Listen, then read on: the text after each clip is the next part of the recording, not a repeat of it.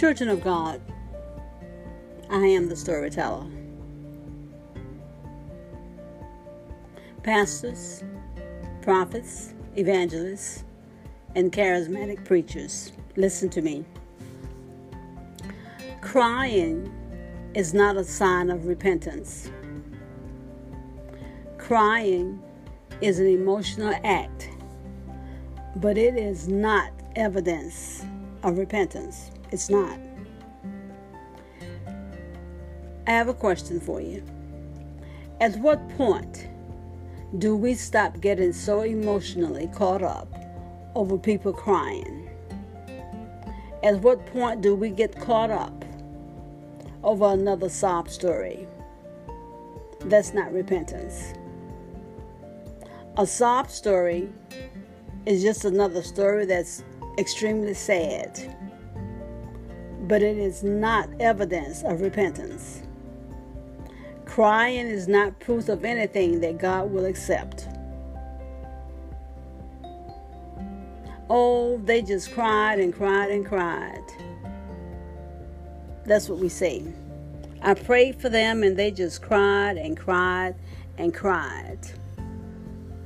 But I say, here's what I say. So what? What does that mean? What does it mean that they just cried and cried and cried? I prayed and they just cried and cried and cried. I preached and they just cried and cried and cried.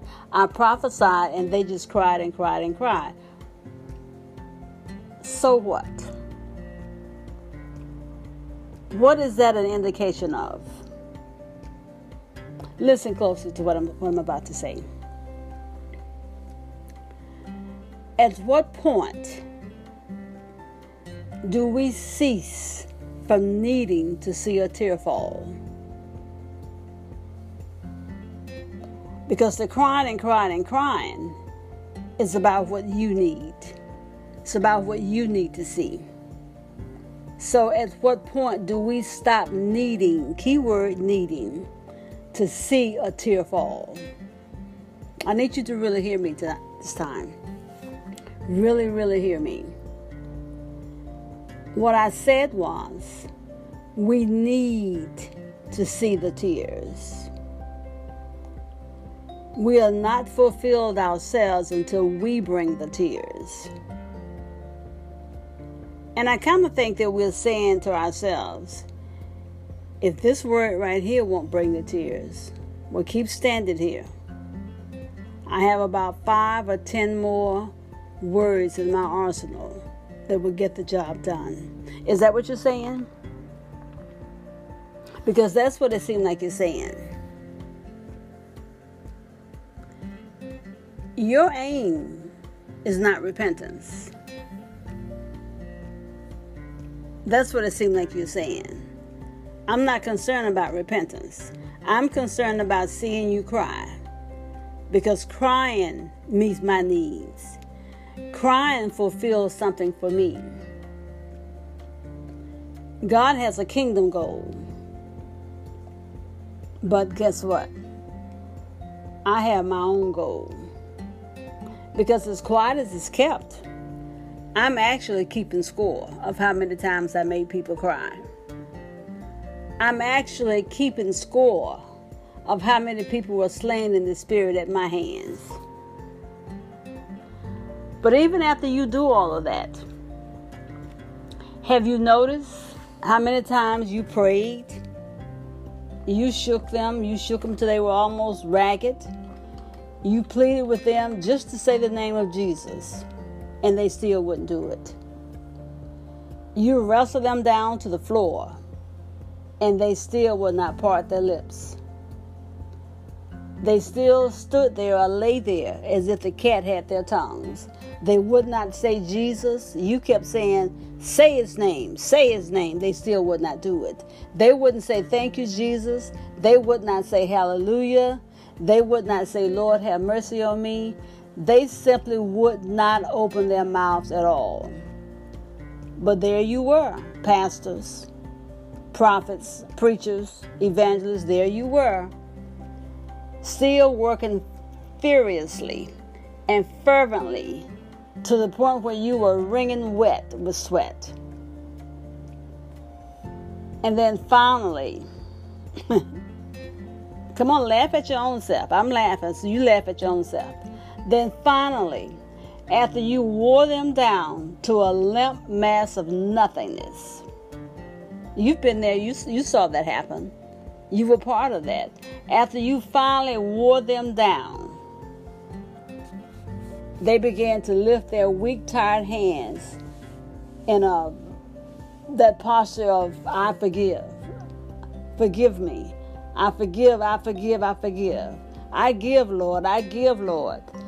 You finally wore them down to where they said, I give, I give. The hands just went up. The hands did something that the heart did not do. They were in that position, I give, only because they were worn out. They were limp as a wet rag. And then finally, the tears came. No words, just tears. The problem is, you finally felt victorious. The victory was on your face. You were the one that began to say, thank you, Jesus. Hallelujah. You did that. You went up in praise. They didn't. They just got in the I give position. They were tired. They were worn out over the work that you did. But their mouths did not say anything. Other than they just raised their hands up. In fact, they didn't even say I give. They just put their hands up in the I give position. So my question is, were the tears all that you were after, preacher, pastor, evangelist? You preached hard. Prophet, you prophesied with all that you were worth. And when the tears came, you finally felt victorious. Almost as if to say, I won. Devil, I won. But guess what? In reality, you didn't win.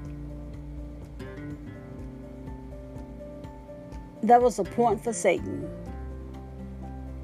that you freely gave to him because Satan knew your motive. So you didn't win. You didn't win, and the person being prayed for didn't win. It was not a win. Not for you and not for the person. It was a win for Satan. Were the tears all you were after? Again, I have to ask the question. Preacher, pastor, evangelist, prophet, was that all you were after? More notches on your belt of how many people cried that day? Peter preached the gospel of Jesus Christ. Paul preached the gospel of Jesus Christ. And the Bible says, when the people heard the gospel of Jesus Christ, they were pricked in their hearts and said unto Peter and to the rest of the apostles, the men and the brethren, what shall we do? Then Peter said unto them, repent and be baptized, every one of you, in the name of Jesus Christ, for the remission of your sins, and ye shall receive the gift of the Holy Ghost. Then they that gladly received his words were baptized, and the same day there were added unto them 3,000 souls. Where are the people today? Where are your 3,000? They're still out there, hungry and thirsty. That's where your 3,000 are. Still out there in the world. Still wandering about.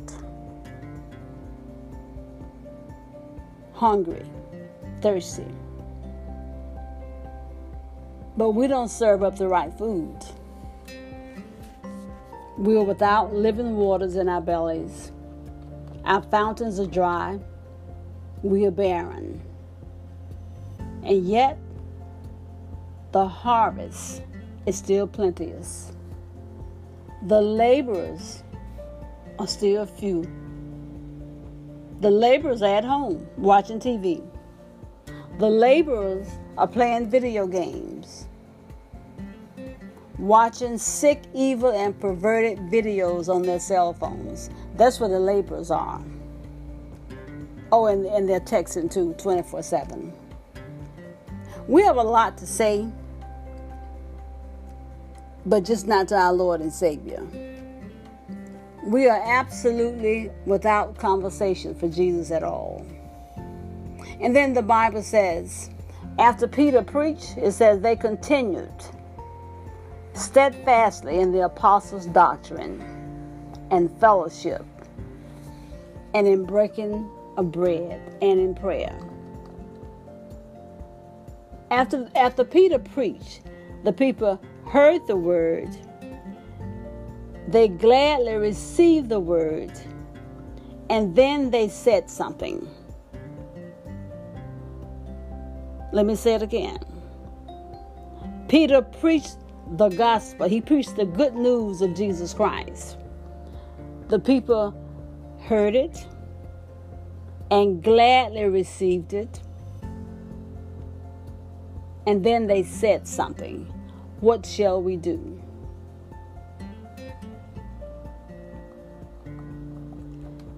The interesting thing about this is that Peter preached the good news of Jesus Christ. He didn't preach a new doctrine. He didn't preach some newfangled thing. He preached the gospel of Jesus Christ. Good news. When you hear good news, you're going to say something. You're going to do something. You're going to be moved to say something. The Bible said they were pricked in their hearts. They didn't cry. The pricking was an emotional thing that was going on, but they did not cry. They said something. What shall we do? And Peter's response was, you repent. That's what you do. You make a change. You turn around. You turn from your sin and turn to God in faith. That's what you do. And then behind Peter's preaching, the Bible said that day there were added unto them 3,000 souls. I'm going to close right here, but stay tuned for the next episode. Give God some praise.